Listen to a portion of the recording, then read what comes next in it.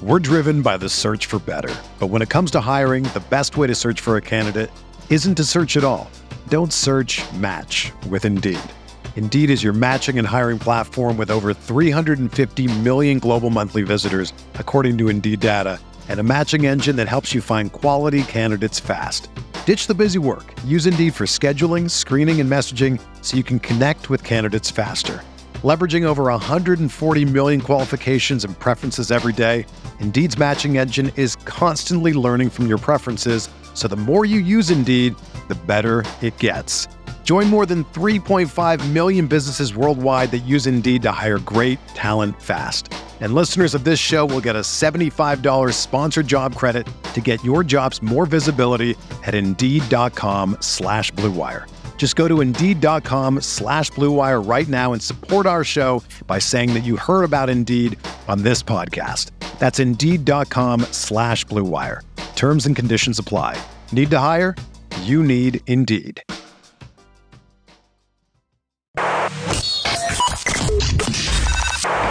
Welcome to Talking Buffalo, featuring conversations with guests from around the world of sports, media, pop culture, and all things Buffalo, with your host, Patrick Moran.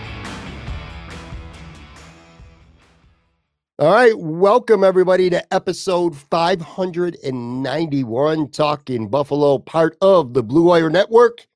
I am your host, Patrick Moran. Thank you, as always, for locking in, whether it's the video side. And if you're watching this on video, make sure you subscribe to our YouTube channel, Talking Buffalo YouTube channel. Hit subscribe, smash that like button. It really helps us continue to grow the show. Of course, on the audio side, Apple, Spotify, we're all over the place on those platforms. Make sure you follow us there as well. Today is, well, this is dropping anyway on Wednesday, June 28th. That means, as always on Wednesdays for this summer, I am joined by my good buddy, Anthony Marino from Buffalo Rumblings debut. Well, I don't want to say debut because you've been on the show plenty of times before that, but the summer debut anyway, last week. It was a lot of fun. What's going on, buddy? How you doing? Hey, man. Good to be back. I'm glad I passed the test for week one and on to week two. So I didn't hear any complaints, no messages from Aaron Quinn. So we're all good, man. He's too busy golfing anyway. He wasn't even. He really is.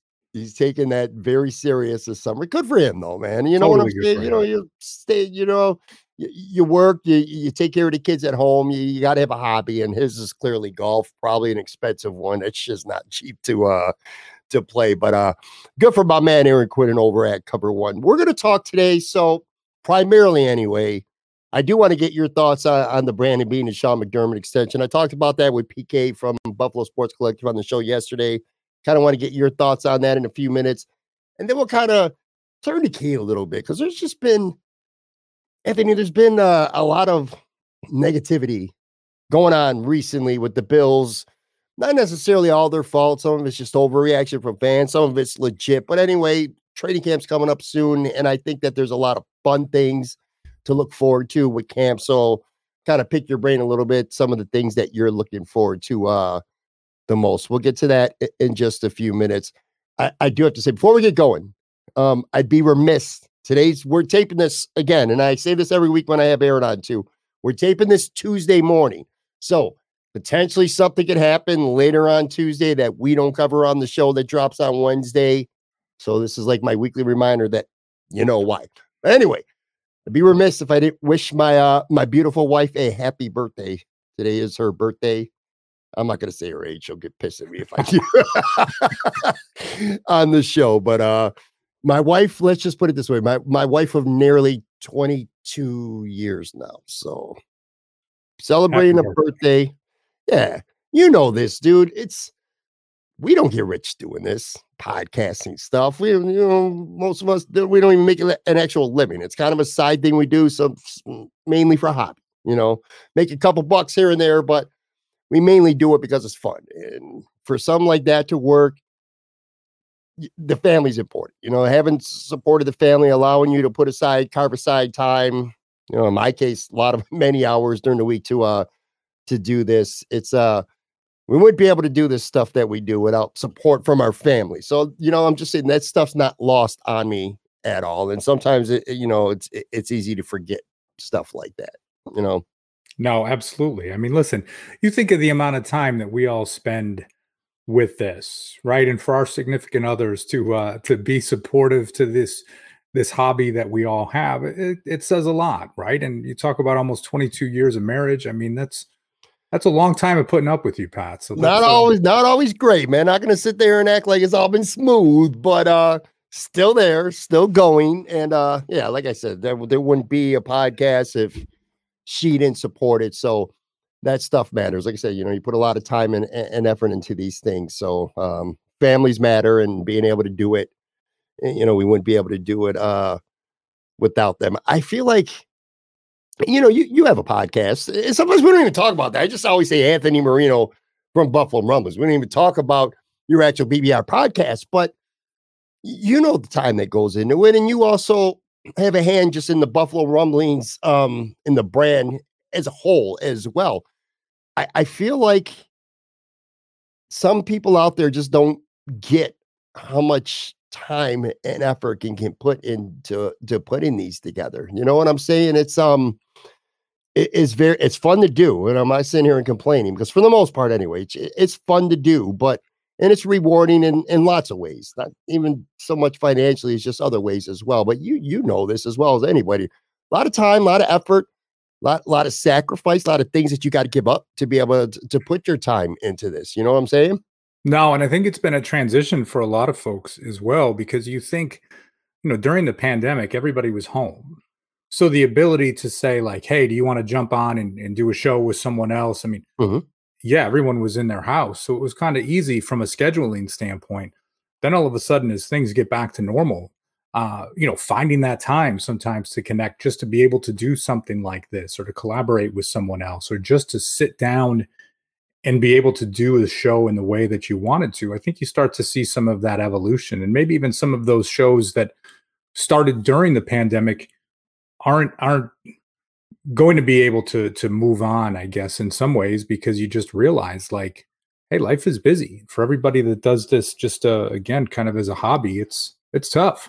It is. And I'll tell you though, I appreciate all the guests that come on this show, because again, you're giving up 30, 40, 60 minutes of your time whenever I'm just talking about anyway, whenever you do a guest spot on a show, you're giving up your own time. And more specifically, I appreciate Aaron Quinn, and I appreciate you, because this particular show, like Aaron, he would drop the kids off at school. We would tape from 9:30 to 10:30. We'd have to be done a hard out at 10:30 because he'd have to go get his kids from school. But the point is, every week he carved an hour out for me to do this. And now you're doing the same, and we're starting at 9:00 because, you want to be able to make this fit before you even, get your day going with all your other stuff. So it is a sacrifice getting up at 9:00 in the morning to do the podcast, man. Again, like I said about my wife, it's not lost on me. So I appreciate you guys very much. Are you I don't think I ever asked you this before. You a hockey guy at all? No, I'm a fringe hockey guy. Now, I will say this, right? As far as following the Sabres and everything that the team does, in a weird way, right? It's like you're following the team on Twitter and what they do, catch a game here and there. It's certainly the fan base is a lot more exciting to be around now than it used to be. I mean, there used to be some nights like, let me go online, see what's happening. Twitter, Sabres are playing. Twitter is just like, oh my gosh, everybody was so just down in the dumps because the team was doing so bad. But, now as you start to follow the team and you just say, okay, Devin Levy, and you talk about Rasmus Dahlin and Tage Thompson, it's like, okay, these guys are starting to become, when I say more household names, right? But just this sense of optimism that, it's fun to follow the team and read about the team. So I'm getting there, but it's been a while.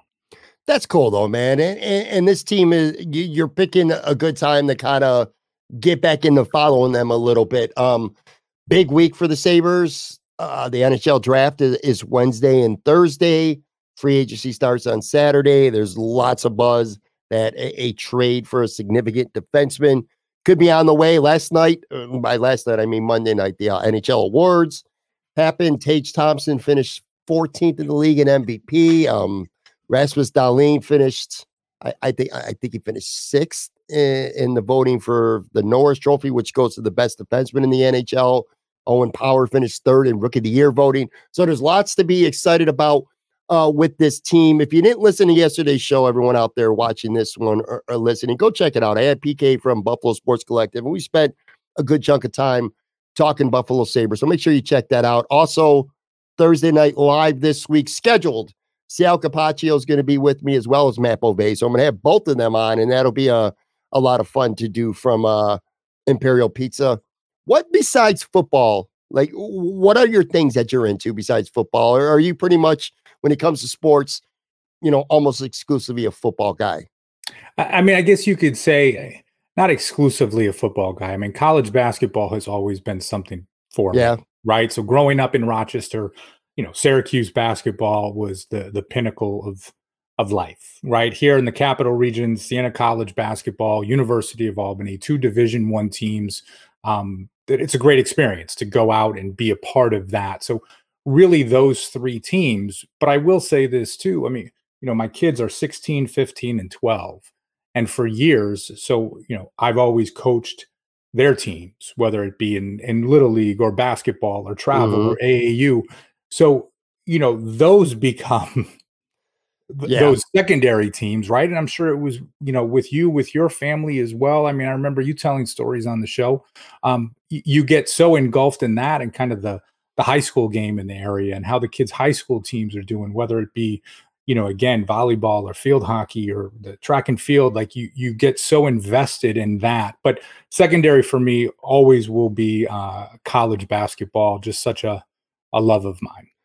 I don't watch college basketball much anymore. I talked about this a little bit on the show yesterday, actually. Don't really watch college basketball anymore. When a tournament comes around, I'll watch just because everybody does. You fill out your brackets and you got something fun to root for. But as a kid, I grew up biggest, I don't even want to say one team, Big East fan. When I grew up, I was a teenager in the 80s.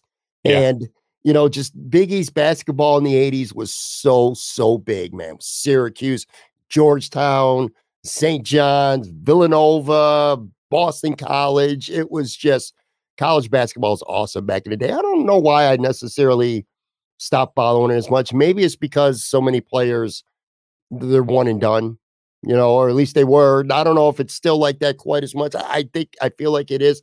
But back in those days, players played at least a couple years in the same program. Whereas now in college basketball, you come in, you're good enough, you play 1 year, and you're a lottery pick in the NBA, and that's it. It's hard to really get into those teams when they're only there for a year. Well, I do think with a lot, and to your first point, when you talk about growing up as a fan in the Big East, right? And for any of us here in the Northeast, Big East basketball, I mean, college football in this area was not a big deal, right? Sure, I mean, you've got Syracuse and Pitt, and you've got Penn State, and but it's nothing compared to these other conferences across the country. Big East basketball, though, was this crown jewel of college basketball. When you would think about the teams throughout the 80s and early 90s and top programs, I mean, when you've got 3 Big East teams in the Final Four, and you lose some of those rivalries, right? Syracuse going to the ACC, and when Boston College left, I mean, sure, what is the Big East today? You still have Georgetown and Providence and Seton Hall and St. John's, and where they're playing against each other, which can be very positive, but in many ways, in UConn as well, right? But you're missing some of that traditional Big East basketball that we grew up on, and I think when that broke up, you lost a little bit of that. Yeah, 100%. But like I said, I still follow it when the tournament rolls around. One last thing too, and then we'll dive into some Bills stuff. Actually, 2 things. Last week we during our show, this didn't make air. Thank God you told me about it because I would not have realized it. But we spent a couple minutes last week talking about Marcel Louis-Jacques, former Buffalo Bills, ESPN.com reporter. Now he's with Miami. He made his debut on Around the Horn ESPN last week. So both of us gave him some flowers and spoke glowingly of him. However, I didn't realize it, but my mic was messed up. StreamYard, where we taped this from, was playing games on us. And that whole segment basically was missed. I didn't catch it last week. Thank God Anthony did. He told me after the show, so I was able to go back and cut it out so we didn't have like 4 minutes of dead airspace. If that happens again, yell at me during the show. So I know that is coming. Hopefully it won't though. But anyway, like again, we don't really need to talk about it again. But it was really cool to see Marcel on ESPN like that and just see his career progress. A really good dude, and he's worked hard and he's really deserved, all the good things that are starting to go his way. Well, we knew once he started covering the Bills and made the move to Buffalo, as he got started, you could just tell this is someone whose arrow is pointing straight up, right? So it was going to be a limited amount of time. Extremely happy for him. It comes as no surprise, but it's honestly, as you think of that, I always thought he was very good to all of us in this space and engaging and answering questions and really being a part of the conversation. And it says a lot about him, and it's just great to see him continue to do some great stuff. Yeah, he was on this show multiple times. I did 2 live shows with him, one at Macy's Place Pizzeria, one at Imperial Pizza too. So yeah, really good dude. You could just tell though, he was destined to go. Nothing against Buffalo. Buffalo's awesome, but he was destined to go to a bigger market. That's what he was looking for, plus the weather. So good for him, and it's just great to see the trajectory that he's on. The other thing too, and we talked for like maybe 2 minutes before we started taping this. Occasionally on this show, whether it was myself or Aaron or Joe Yurden, we would do a brief movie review. And I have not been to the movies much lately. And it's very rare where I watch a trailer on TV and it makes me actually want to go to the theater. I'm talking like maybe once or twice a year, most. But this trailer that's been flown around with Jennifer Lawrence has been flown around for a while now. No Hard Feelings, this comedy that she is in. The trailer was so funny that it actually made me go to the movies and see it. And I know you haven't seen it yet, which most people haven't seen it yet because it literally just opened in theaters over the weekend. I did go and see it. I'll say this and then kind of keep it brief here. Usually just talk about a couple pros, couple cons, and what I think of the movie overall. I'm going to admit this to you. I don't know how you feel about Jennifer Lawrence, but I'm a little bit biased because I absolutely am obsessed with Jennifer Lawrence. I think she's one of the most beautiful women in the world. I think she's one of the best actresses in the world today, without question, a former Oscar winner. And she's done a lot of serious stuff. And for her to do this type of comedy, it was something that I had to see. And I'll tell you, it's kind of a mixed bag. And I'm not going to give any spoilers away because, again, this literally just dropped. But people, if you're watching, you're listening, I'll say this. It was worth watching. It was funny. Physical comedy. This movie, it's a rom-com. It's kind of a raunchy rom-com. It's like almost like a throwback to their 2010s or the early, like 2005, that era where like American Pie and all these other types of physical comedies that were so funny, dominated the theaters. This is along the same lines. And to her credit, she is really funny in this movie. I mean, there are some funny ass scenes in this. I don't want to give it away, but I'm just going to say she's funny. Also, I got to throw this out there and it's not a spoiler because it's like all over the internet now. She has full frontal nudity in this movie, and she wanted it. Put it this way, when the movie was happening, my first thought was, wow, this must be like CSI. Someone's body, it's her. And it's an extended beach scene. I was like, God damn. Anyway, I was really shocked to see that, but it is her. So there's full frontal nudity if you're obsessed with Jennifer Lawrence. But beyond that, dude, it was a really funny movie. She was funny, but on the negative side, it was predictable. It was very predictable. It was nothing unique, hot girl, guy, little boy or young man out of his league with the girl. But, at some point she starts to really develop the true feelings. Like I said, it's a tried and true formula, nothing original about it. But like I said, based on the trailer, I wanted to see it. I'll say this, I'd give it a B. It's worth seeing, but it's not in that same level as like the American Pie movies or like Bridesmaid or Wedding Crashers, those type of rom-coms, but it is worth seeing. So it's like a standard formula, right? And as you said, it's a bit of a throwback to those movies from the late 90s, early 2000s that, relatively low budget, able to pull it together, and you got out to the movie. So it sounds like a good day. Very unsatisfactory though ending too. I do got to say that the third act, the first hour, it's like a 90-minute movie. The first hour was like there were some literal laugh out loud moments, man, like almost like belly laughs. They were really good. Third act though, ending kind of unsatisfactory. But as a whole, like I said, she alone is worth going to see. She was great. The movie itself is okay, good enough, man. I gotcha. Anyways, I don't know what it is. Sometimes I talk about a movie or I see a movie and I just feel like spending a couple of minutes talking about it. That's the benefit of having your own podcast. You get to do whatever you want.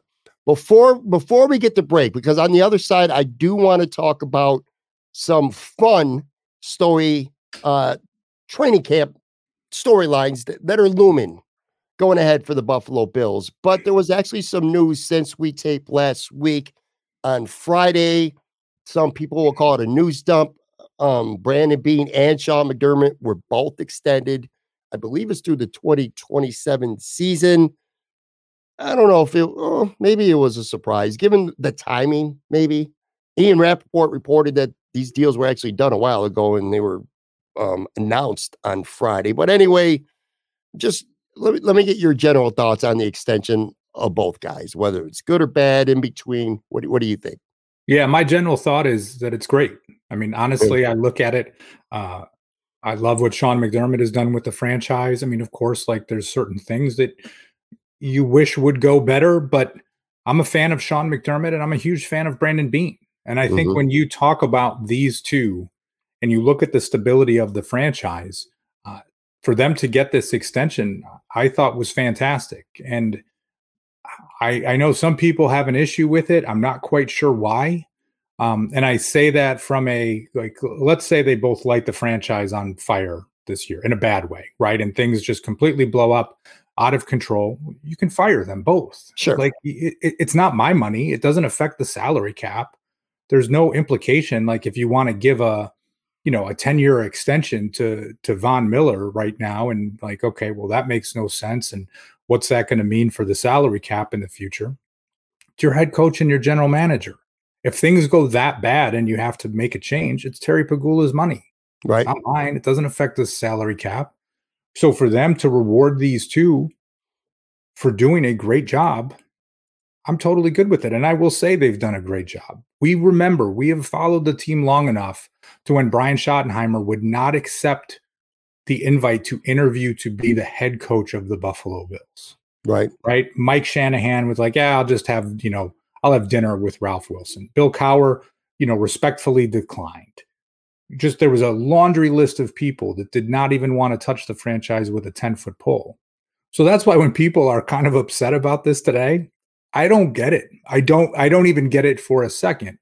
And even on your show with PK, he had said something, and PK does a great job. So I'm respectfully disagreeing when he talked about a worry about complacency.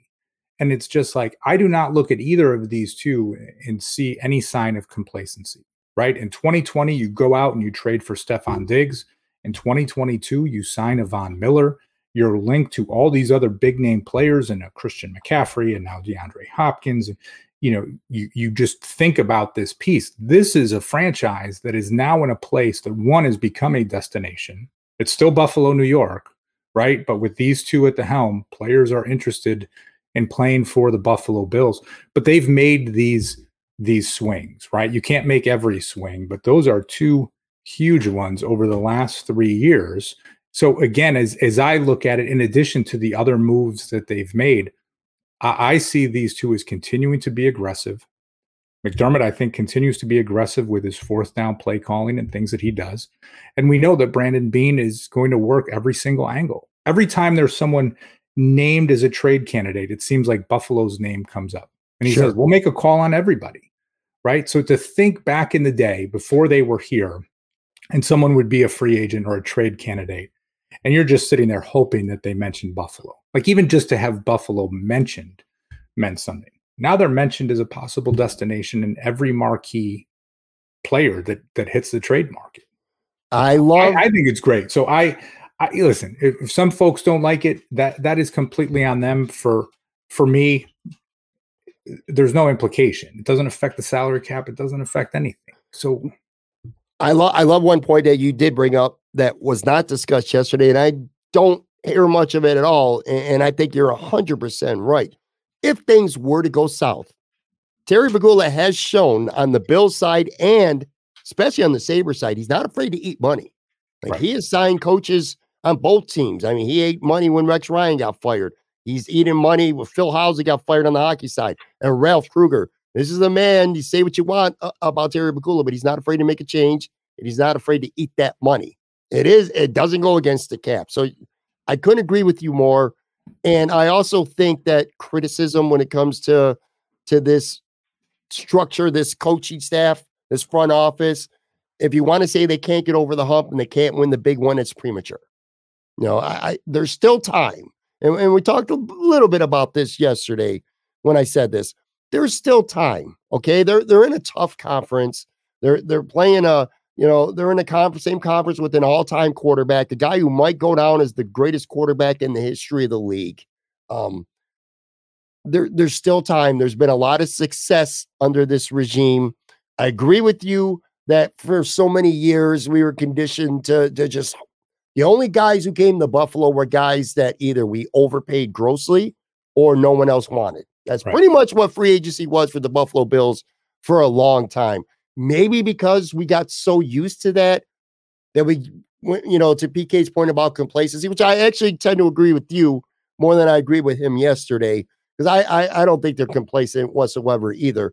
But as fans, maybe you just get complacent with just being around in the mix each year. And you know what I'm saying? If that's the goal, okay. But again, there's still time. You hear a lot of Marty Schottenheimer comparisons. Sean McDermott's got a lot of playoff losing to go before he reaches that level. Hopefully we don't see it. But I go back to last year, dude, and all the shit that happened to this team and all the injuries and all the craziness and the weather and DeMar, all this stuff to go 13-3, which they've won 13 games 2 of the last 3 years. Yeah. Sean McDermott's done a hell of a job. Now, it is fair to say, though, Anthony, his 2 or 3 worst coach games, maybe of his Bills career, have come in the playoffs. So there does need to be improvement there. I mean, you agree with that? Like the Kansas City game last year, they just didn't look. I know they were dead tired and drained. They just weren't ready. Maybe McDermott could have done a couple things differently. In hindsight, it's easy to be armchair quarterback now, but to get this team a little more mentally strong, ready to play, which they were not last year against the Bengals. Yeah, and listen, you expect improvement. I mean, that is the case with so many coaches, right? And you think about pieces, and listen, every coach is a different coach. People will look at things and say, well, this is how long it took Andy Reid to win a Super Bowl, or this was Marty Schottenheimer, or it's like Sean McDermott is Sean McDermott. We can make every comparison that we want to, but each season is a different and finite season, in my opinion, right? So with this, it is like, yeah, does there need to be improvement? Absolutely. We talked about it last week with Ken Dorsey. Like, to just expect that Ken Dorsey would remain the same this year in year 2 as an offensive coordinator, right? Well, that doesn't necessarily make sense. And is this one of those pieces where now, with him going into year 2, can the offense be better? Can they be more efficient, more effective? In a way, and I know a lot of people look at this as a negative, I'm excited to see what Sean McDermott's going to do calling the plays on defense. I think many folks have this thought that he's just going to do this like bend but don't break and this. I don't know, man. He's got a little twinkle in his eye. And when you look back at what he used to do with the Eagles and what they used to do in Carolina, he would look to get after it. And I mean, he had the horses, and he has the horses right now to be able to do that. Maybe we'll see a different aggressiveness coming from his defense. Maybe I'll be wrong, but right now, when I hear him talk, and he's talked about that, I think he was on with Pat McAfee. I mean, he seemed genuinely excited, and I hope it doesn't come at the detriment of anything else. I know there's been some other changes with the staff to name an assistant head coach and pieces there, but I don't know. Some people are just immediately going to the negative with him calling the defensive plays, and I'm going to go on the opposite side until he gives me a reason to be negative. You know, I kind of owe Greg Thompson from Cover One a little bit of an apology. So last Friday, when the extensions were announced, I don't remember what the tweet was, but basically I felt he was dunking on a very tiny percentage of fans that were saying McDermott and Bean, that they were mad about it, that they don't deserve extensions, and McDermott's on the hot seat. And it felt to me like I accused Greg basically of dunking on. I remember the number. I said the 2.5% fans that actually met this news with strong criticism. However, when I went into the mentions of the Buffalo Bills Twitter handle when they announced this extension, I was wrong.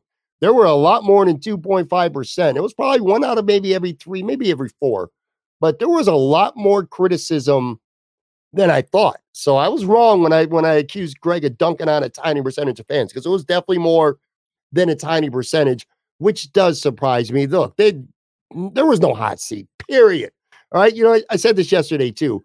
If I had a vote for NFL Coach of the Year and you have to submit that vote the day after the regular season ends, Sean McDermott would have had serious consideration for Coach of the Year, winning 13 games with all the shit that this team went through last year. I don't know. I guess I'm a little bit taken back because I'm fine with the extension, because to your point, if it don't work out, you fire him, you know, you got to eat the money. Was it necessary? Maybe not. I mean, because I still think they were signed for at least another 2 years before the extension. The timing was definitely curious. And that's something that I saw some people hit it on. Well, you know, with the new stadium being built, McDermott being there, also the stuff with Diggs that, you know, some people might say this is a stand that Sean's our guy and we're going to extend him right now as well. But yeah, I'm a little bit taken back like you were as well, that there was as much criticism as there was.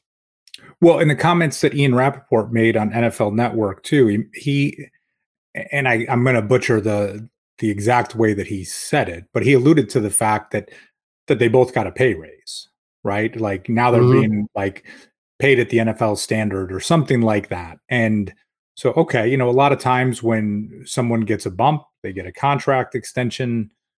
I don't know. For me, I'll be honest, I was really surprised by the number of fans on social media that just had the negative response, as you said. And you see it, even some of the callers on WGR, like, well, why didn't they wait till the end of the season to make sure? It's just like, listen, you've got the last 6 seasons that you can look at and say he has completely turned this around. So to me, it wasn't.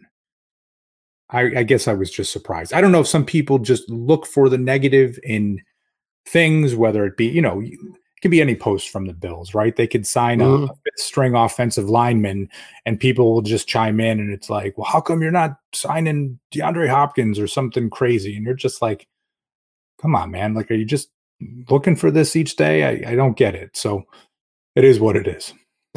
By the way, Sean McDermott, 62-35 regular season record as Bills head coach, 639 win percentage, best in team history ever to this point. And they have won 4 playoff games too. You know, we ultimately want and we need more success in the postseason.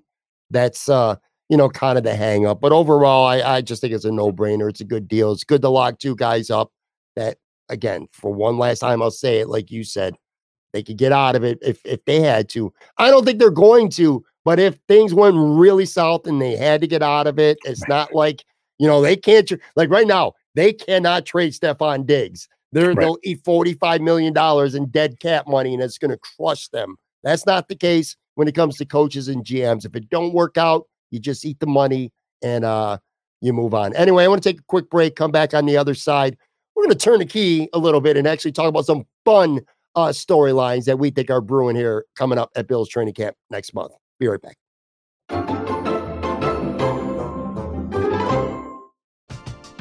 We're driven by the search for better. But when it comes to hiring, the best way to search for a candidate isn't to search at all. Don't search, match with Indeed. Indeed is your matching and hiring platform with over 350 million global monthly visitors, according to Indeed data, and a matching engine that helps you find quality candidates fast. Ditch the busy work. Use Indeed for scheduling, screening, and messaging so you can connect with candidates faster. Leveraging over 140 million qualifications and preferences every day, Indeed's matching engine is constantly learning from your preferences, so the more you use Indeed, the better it gets. Join more than 3.5 million businesses worldwide that use Indeed to hire great talent fast. And listeners of this show will get a $75 sponsored job credit to get your jobs more visibility at Indeed.com/Blue Wire. Just go to Indeed.com/Blue Wire right now and support our show by saying that you heard about Indeed on this podcast. That's Indeed.com/Blue Wire. Terms and conditions apply. Need to hire? You need Indeed. With threats to our nation waiting around every corner, adaptability is more important than ever. When conditions change without notice, quick strategic thinking is crucial. And with obstacles consistently impending, determination is essential in overcoming them. It's this willingness, decisiveness, and resilience that sets Marines apart. With our fighting spirit, we don't just fight battles, we win them. Marines are the constant our nation counts on to fight the unknown. And through adaptable problem solving, we do just that. Learn more at Marines.com.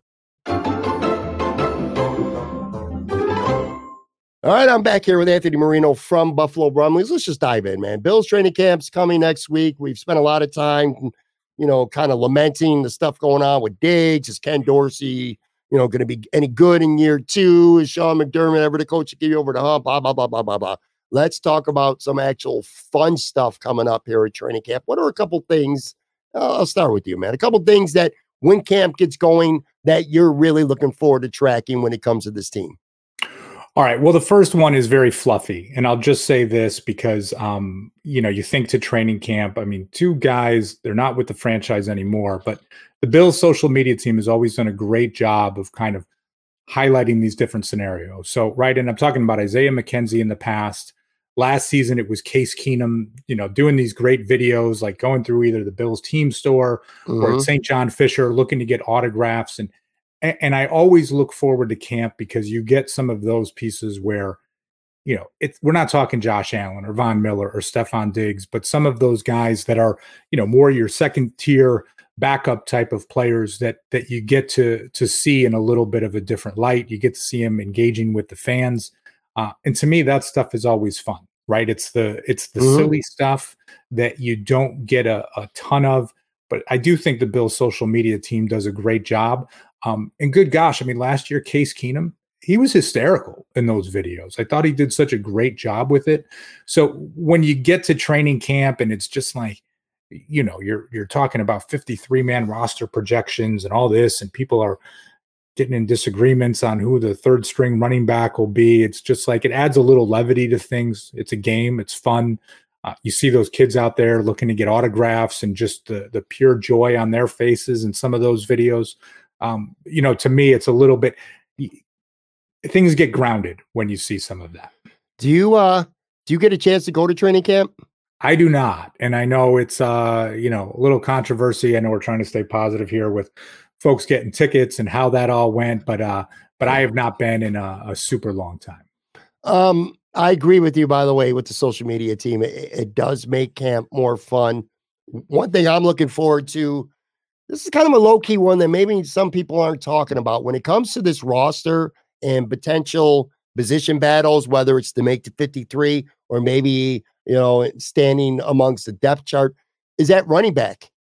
I think Damian Harris, it's assumed that it's a lock that Damian Harris is going to be the guy, who spells James Cook. It's going to be Cook and it's Harris. I think there's a large assumption on that.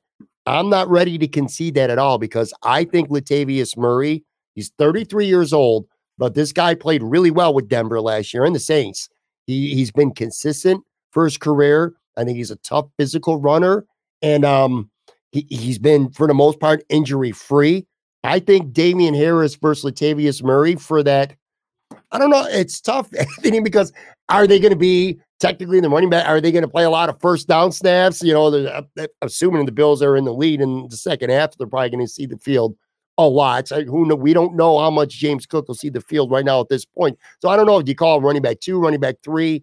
I don't know what to call it, but I think among those two, one of those guys are going to be the guy that get a lot of run aside, alongside James Cook. The other guy might end up inactive on game day. The other guy might end up cut and maybe brought back on the practice squad. I don't know. But I think Damian Harris and Latavius Murray, two guys who are both more physical runners than Cook or Hines on this roster right now. I think that's going to shape up to be a fun battle that maybe some people don't see coming right now, coming over the summer. It's interesting that you mentioned running back, because honestly, the first thing I had on my list, I went with more the fluffy topic first, was James Cook, though. Yeah. Right. And it kind of ties in there, because I think in this way, it's like, okay, for this training camp, for the preseason, heading into this year, my hope is that they take off the training wheels. Right. And I say that, and that, we have heard Brandon Beane talk in the past about Alvin Kamara. We've, seen the trade rumors around Christian McCaffrey last season.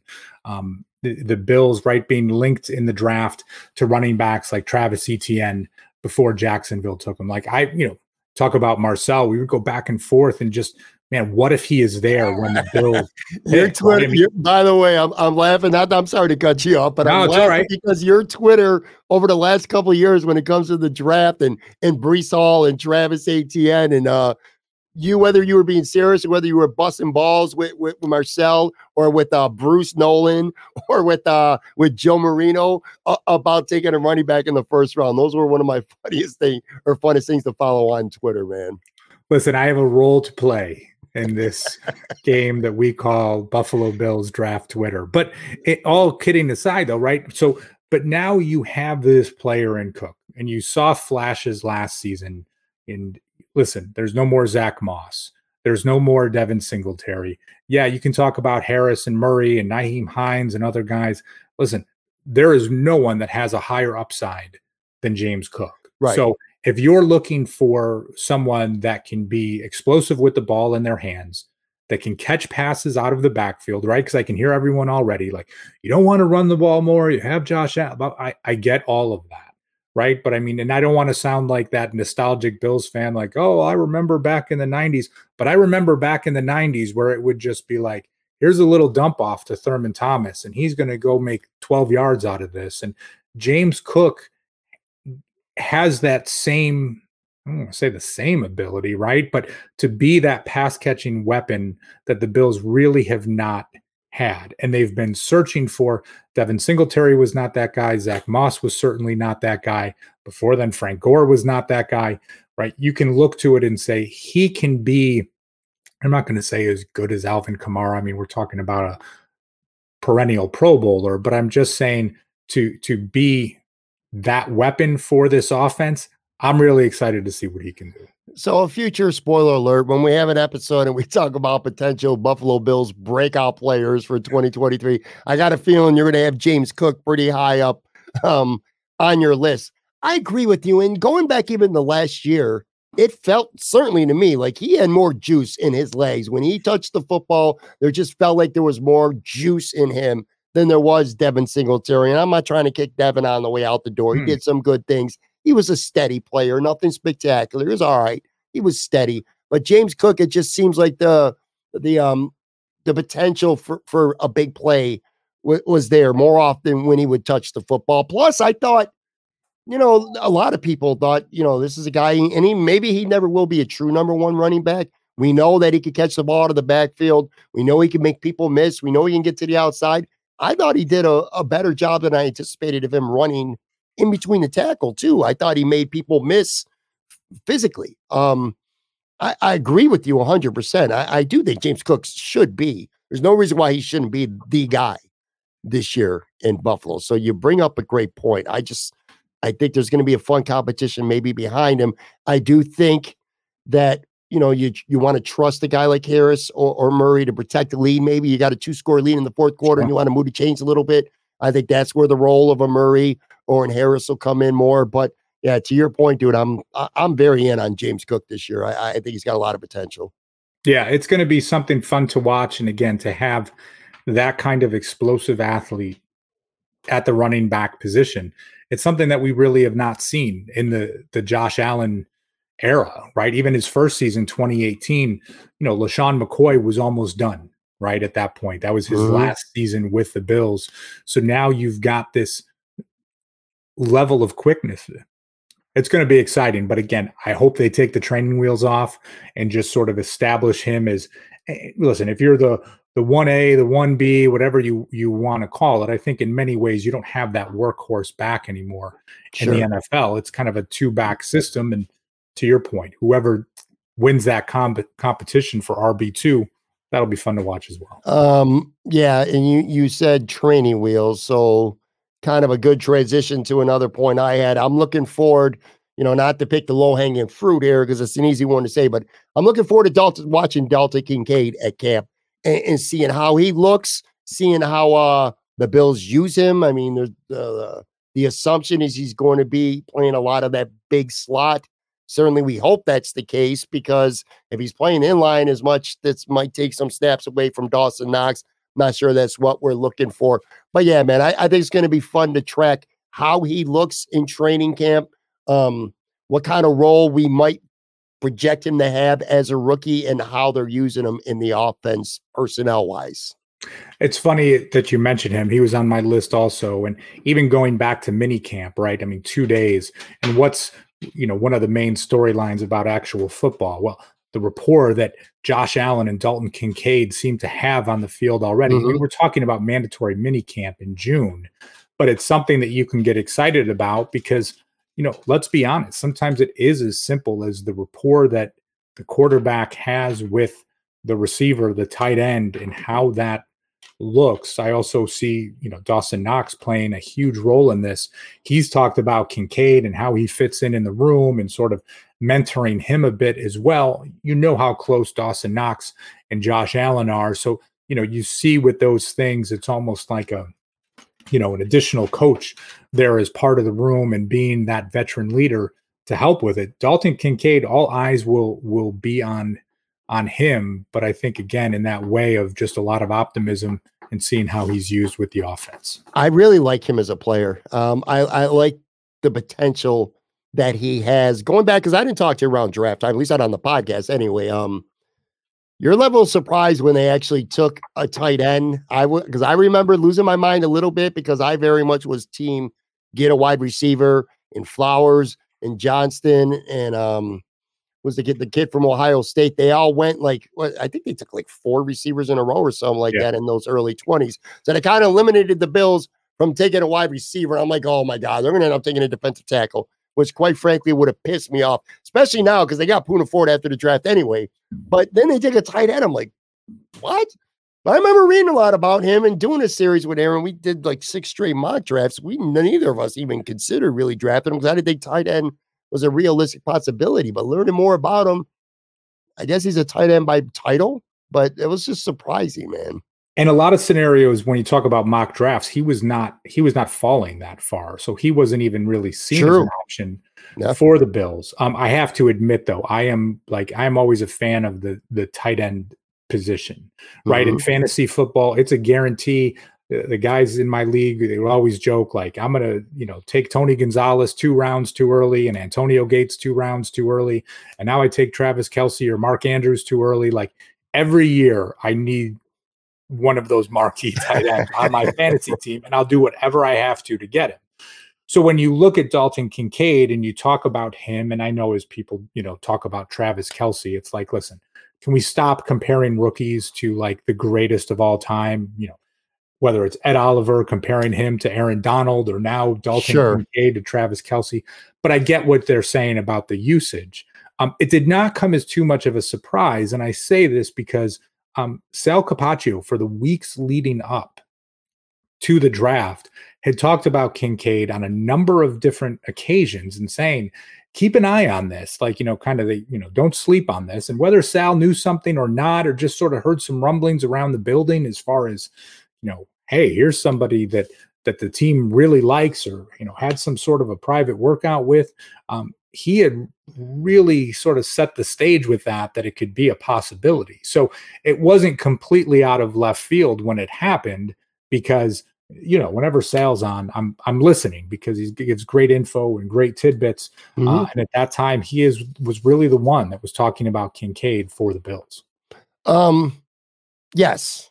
By the way, I can't resist a plug when you tee it up for me like that. Sal's going to be on. I'm going to, now that you bring this up, I'm going to ask him about that Thursday night when I do the show with him and Matt Bove live from Imperial Pizza. If he had any kind of insight on Dalton Kincaid coming. Now I'm cheating a little bit because I said fun storylines, and admittedly, this is not fun, and I don't want to rehash stuff, and I don't want to deep dive into it, but I do have to say one storyline that I hope happens is day one of minicamp when there's media availability. I really would like Stefon Diggs to get in front of the cameras one time, day one, say your piece, and be done. Like, speak once, and then just be yourself the rest of camp. Because another fun thing about training camp, following it, going to a couple practices, seeing a lot on social media, Stefon Diggs is a lot of fun at training camp. At least he has been in previous years. He does a lot of silly shit with fans.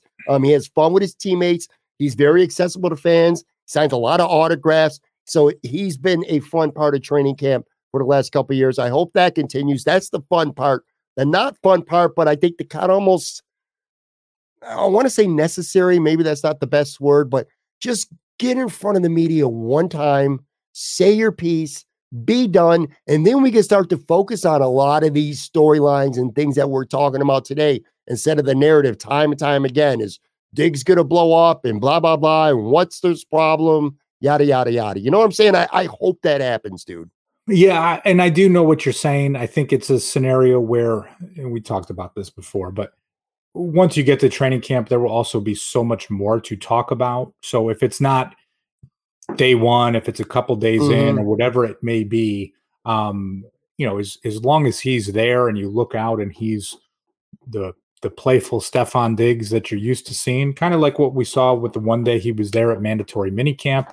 But I do understand that piece, right? Because it could just, in a way, it could just put it to bed, right? And it can move on from it, not where it's, week 4 and Diggs, looks frustrated on the bench and that becomes a storyline or this and that, like just so you can move on from it and it doesn't have to continue to be a story. I got one last one, and you kind of hit on this during the first half of this show. One thing that I'm looking forward to. Now, I also understand, let me preface this by saying teams don't show a lot at training camp. So it's not like you're going to see any kind of elaborate looking defensive schemes, but I am looking forward to seeing Sean McDermott now that he's calling the plays, or now we know he's calling the plays. Controversy wasn't calling the plays before. Now we know he's calling the plays. You got Jordan Poyer back healthy to start camp. You got Micah Hyde back. I've talked to a couple players where they said the play calls last year were a little bit more conservative, in part because of the safety position and not having those guys. Well, Poyer they had, but he was far from the Jordan Poyer, the All-Pro Jordan Poyer that we've seen over the last few years because of his health. But anyway, having those guys back, having Poona Ford, having Leonard Floyd on the defensive line, Tremaine's gone. I expect to see a more aggressive type of Bills defense. I think this team on defense is just loaded. I really do. I think they're loaded with talent. You got Trey, and we're assuming health, of course, but you got your all-pro safeties together. You got Trey White, who should be 100%. You got a fun training camp battle at CB2 potentially. Milano, of course. I like the defensive line better with the additions that they had. Vaughn will be back sooner than later. I'm looking forward to seeing at least glimpses at training camp of Sean McDermott maybe being more aggressive on how he deploys his defense. Yeah, it is. As you said, the defense is loaded.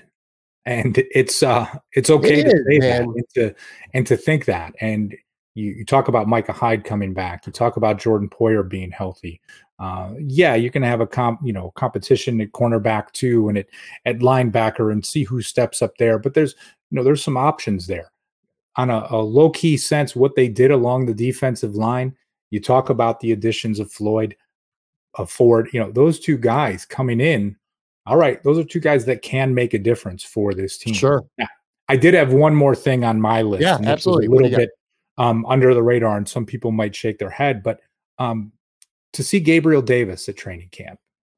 Sure. And I say this because last year for Gabe Davis, there's no way that any player could have lived up to the expectations, right? The last time that fans had seen him play across the NFL was the game against the Chiefs, where he has 198 receiving yards, 4 touchdowns.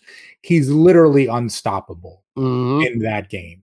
And all of a sudden, he is the darling of the fantasy football community. Every podcast you listen to, every show, if everyone's calling Gabe Davis a sleeper, guess what? He's not a sleeper, right? And there was a level of expectation that came out for him last season, which could never have been lived up to based on that last impression that he left. Dealing with some ankle injuries, some different pieces. Here's a guy that's one of the hardest workers on the team, right? Got the Iron Bill Award for putting in the most time in the weight room this offseason. A contract year for him, and no one is talking about him from a level of potential. Yeah. And Bruce Nolan and I were texting back and forth the other day, and it's like he did a great podcast in talking about Gabriel Davis. He's so much more eloquent than I can ever be on any topic in the world. And Bruce just broke it down. And, I just look at it, and what I said to him was, if people could just embrace Gabriel Davis for what he does great, instead of focusing on what he doesn't do well, you'd realize that the great is pretty great. And just if you could accept that and embrace that and play to that, as I told you before, right? I'm a basketball guy. Coaching basketball for years, that's always the piece that I know and expect. So it's just like, listen, I'm not asking Steph Curry to be a guy that's finishing down in the post. That's not something that I'm looking to do, nor am I taking, Shaquille O'Neal and asking him to shoot 3-pointers either. It's like you play to the strengths of the players that you have around you. And I think as fans, sometimes we can get so focused on guys that we look at each and every day. But I made the comparison to Bruce to somebody like DK Metcalf, right? Who is just like, okay, he can't do everything well, but the things he does well, he's great at. Sure. So it's like, embrace what he's great at. You've got guys like Tyler Lockett and others, Marquise Goodwin, when he was there, their running game that can do the other things. Just embrace Gabriel Davis for as great as he is. And honestly, when you talk about it this training camp, I would love to see him get a contract extension, somewhere in the neighborhood of 4 years, $50 million, because honestly, I think he's earned it. I think he deserves it. And this is a guy that wants to be a Buffalo Bill and should be a Buffalo Bill. I'll tell you this. I love that point. And look, the Bills like Gabe Davis a lot because you know what? You know how you know that? If they didn't, I promise you, Brandon Beane would have moved heaven and earth to go get DeAndre Hopkins, who's still out there right now. If they didn't have faith in Gabe Davis, they'd find a way to go get DeAndre Hopkins. They would do whatever they had to do, move money around, kick the can, pay for it later. They'd go get DeAndre Hopkins. Or they would have gotten at some point, they would have been more aggressive in trying to get Beckham. Or they would have been more aggressive in trying to sign a free agent receiver. They literally didn't. They had a good depth with Deontay Hardy and Sherfield, but they did not go after a wide receiver too, because they feel very much that they have a good one right now. So I love that point. That's a really good point, man. And he will be fun to watch. And it is a contract year. So if there's a time for a guy to show out, it's going to be this year for sure for him.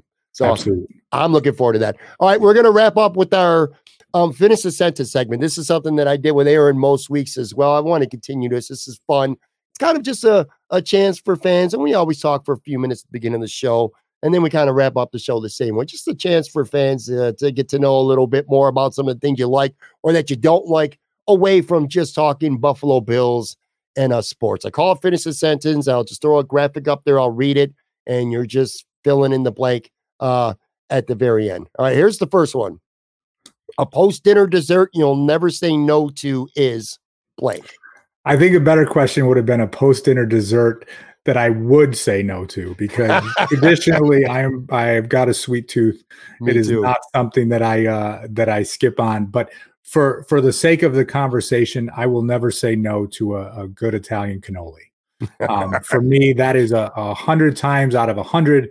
If it's on the menu or if you're at a bakery and it is there, that is a go-to for me. So a person after my wife's heart right there with that one. I'll tell you, anytime we go to any fair, festival, or anything where there's a cannoli available, that's where she'll make a beeline to every time. They're not always available, but whenever I could get my hands on a brownie, I love brownies. And it does not matter, dude, how much I eat. I could have a tiny piece of steak. I could have a steak so big that I literally can't breathe after I'm done eating it. And I also have that sweet tooth that I need to have something right after that as well. So I'll go with, it's a boring answer, but an honest one. So I'm going to go brownie. All right. A non-house or car purchase, and I spell purchase wrong there, you'd make if winning the lottery is blank. All right. I was thinking about this one before, and I don't know if you'll tell me this is cheating because I'll call it a home improvement. But you talked before about movies and not being a guy that goes to the movies a lot. For me, going to the movies was always one of my favorite things. Sure. Right. Whether it was as a kid growing up with my family, experiences with my friends after graduation, that would always be something we would do maybe on a Friday night before we went out, like, a new release comes out, or to even with my kids. And, you think of the latest releases. I mean, we used to be that family, like, hey, new Marvel movie comes out Friday night, we're there type of family.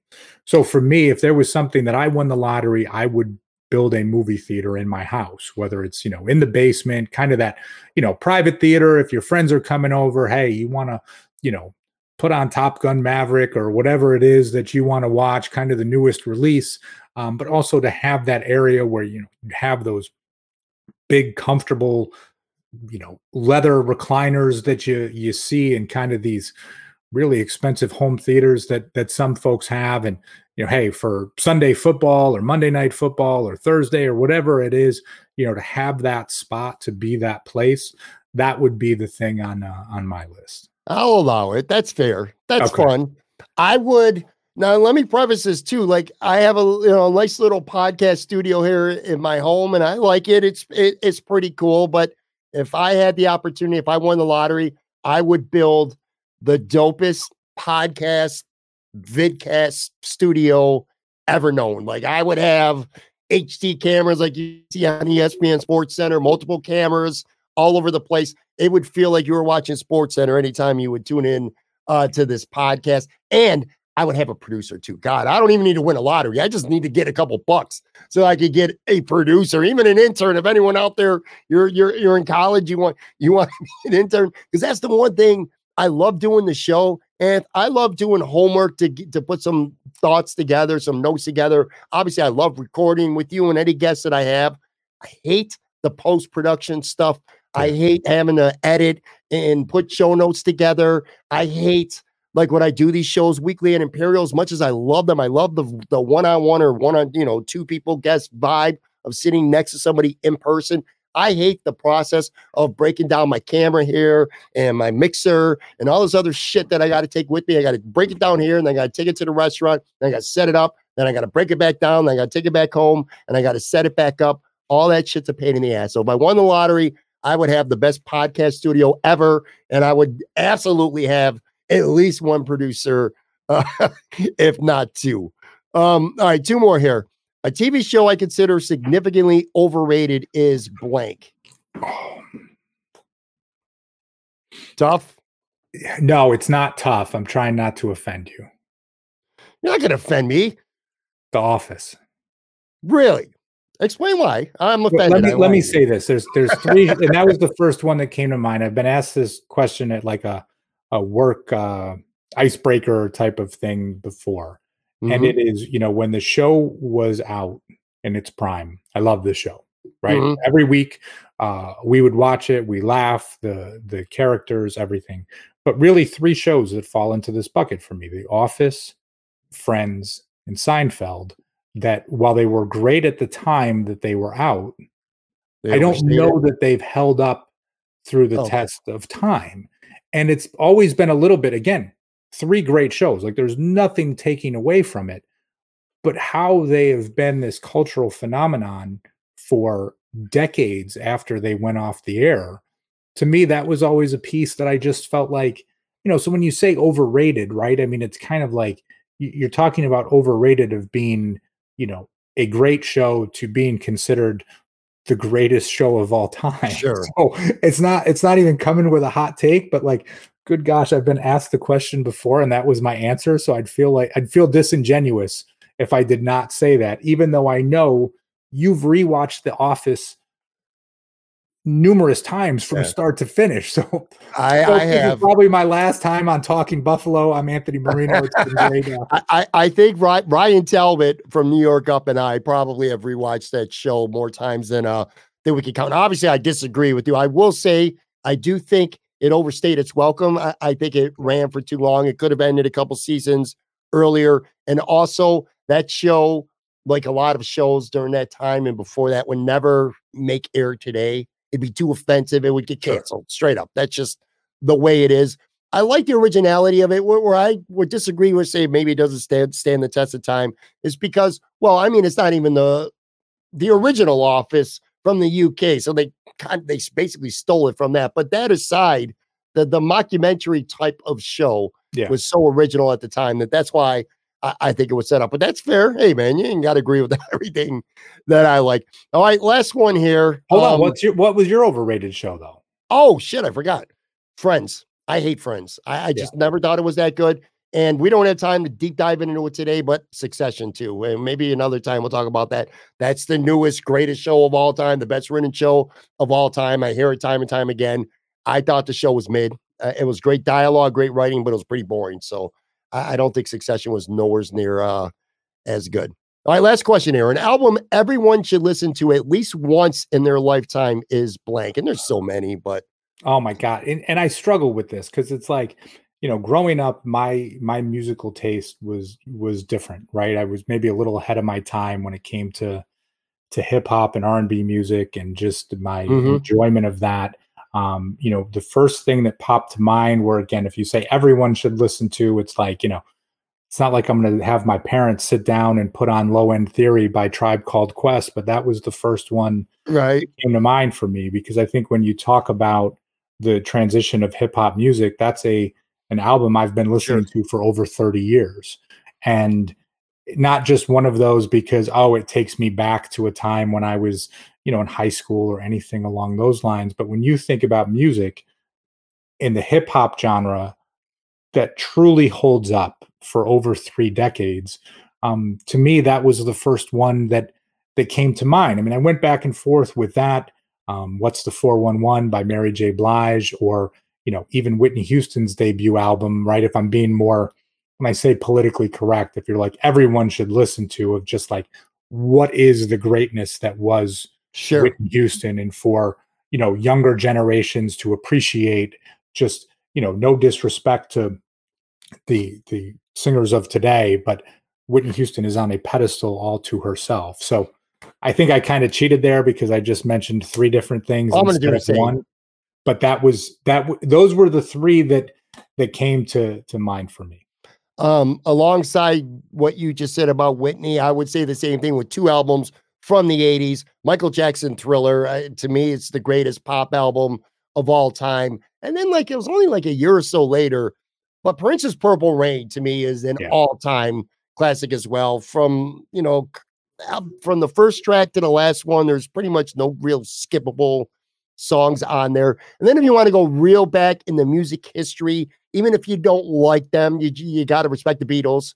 So there's a couple albums you could choose, but I would choose Sgt. Pepper's Lonely Heart Club Band. I'm not going to run through all the titles. Just trust me, there's 5 or 6 tracks that are, American rock standards on there. So Purple Rain, Sgt. Pepper's Lonely Heart Club Band, and of course, Thriller. So we're kind of along those same lines for the most part.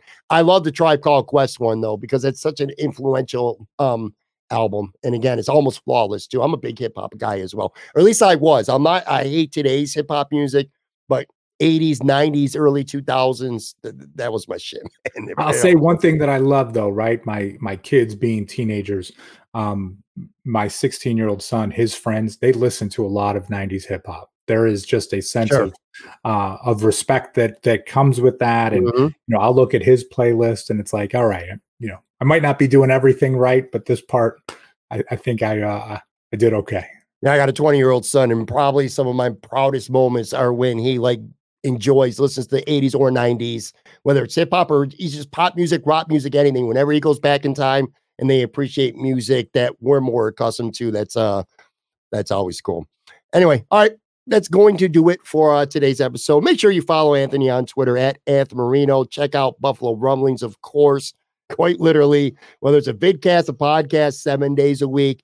You're going to get some great content from them. Tomorrow night on the show, this drops Wednesday, right? So I can say tomorrow night now. Yeah, tomorrow night on the show, Sal Capaccio, Matt Bove, both of them scheduled to be with me live at Imperial. Follow me on Twitter at Pamaran Tweets for any updates regarding that. Thanks, Ant. We're kind of settling a nice little groove here in week 2.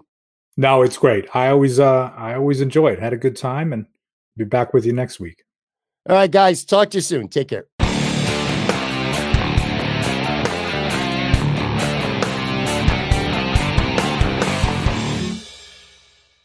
Everyone is talking about magnesium. It's all you hear about. But why? What do we know about magnesium? Well, magnesium is the number one mineral that 75% of Americans are deficient in.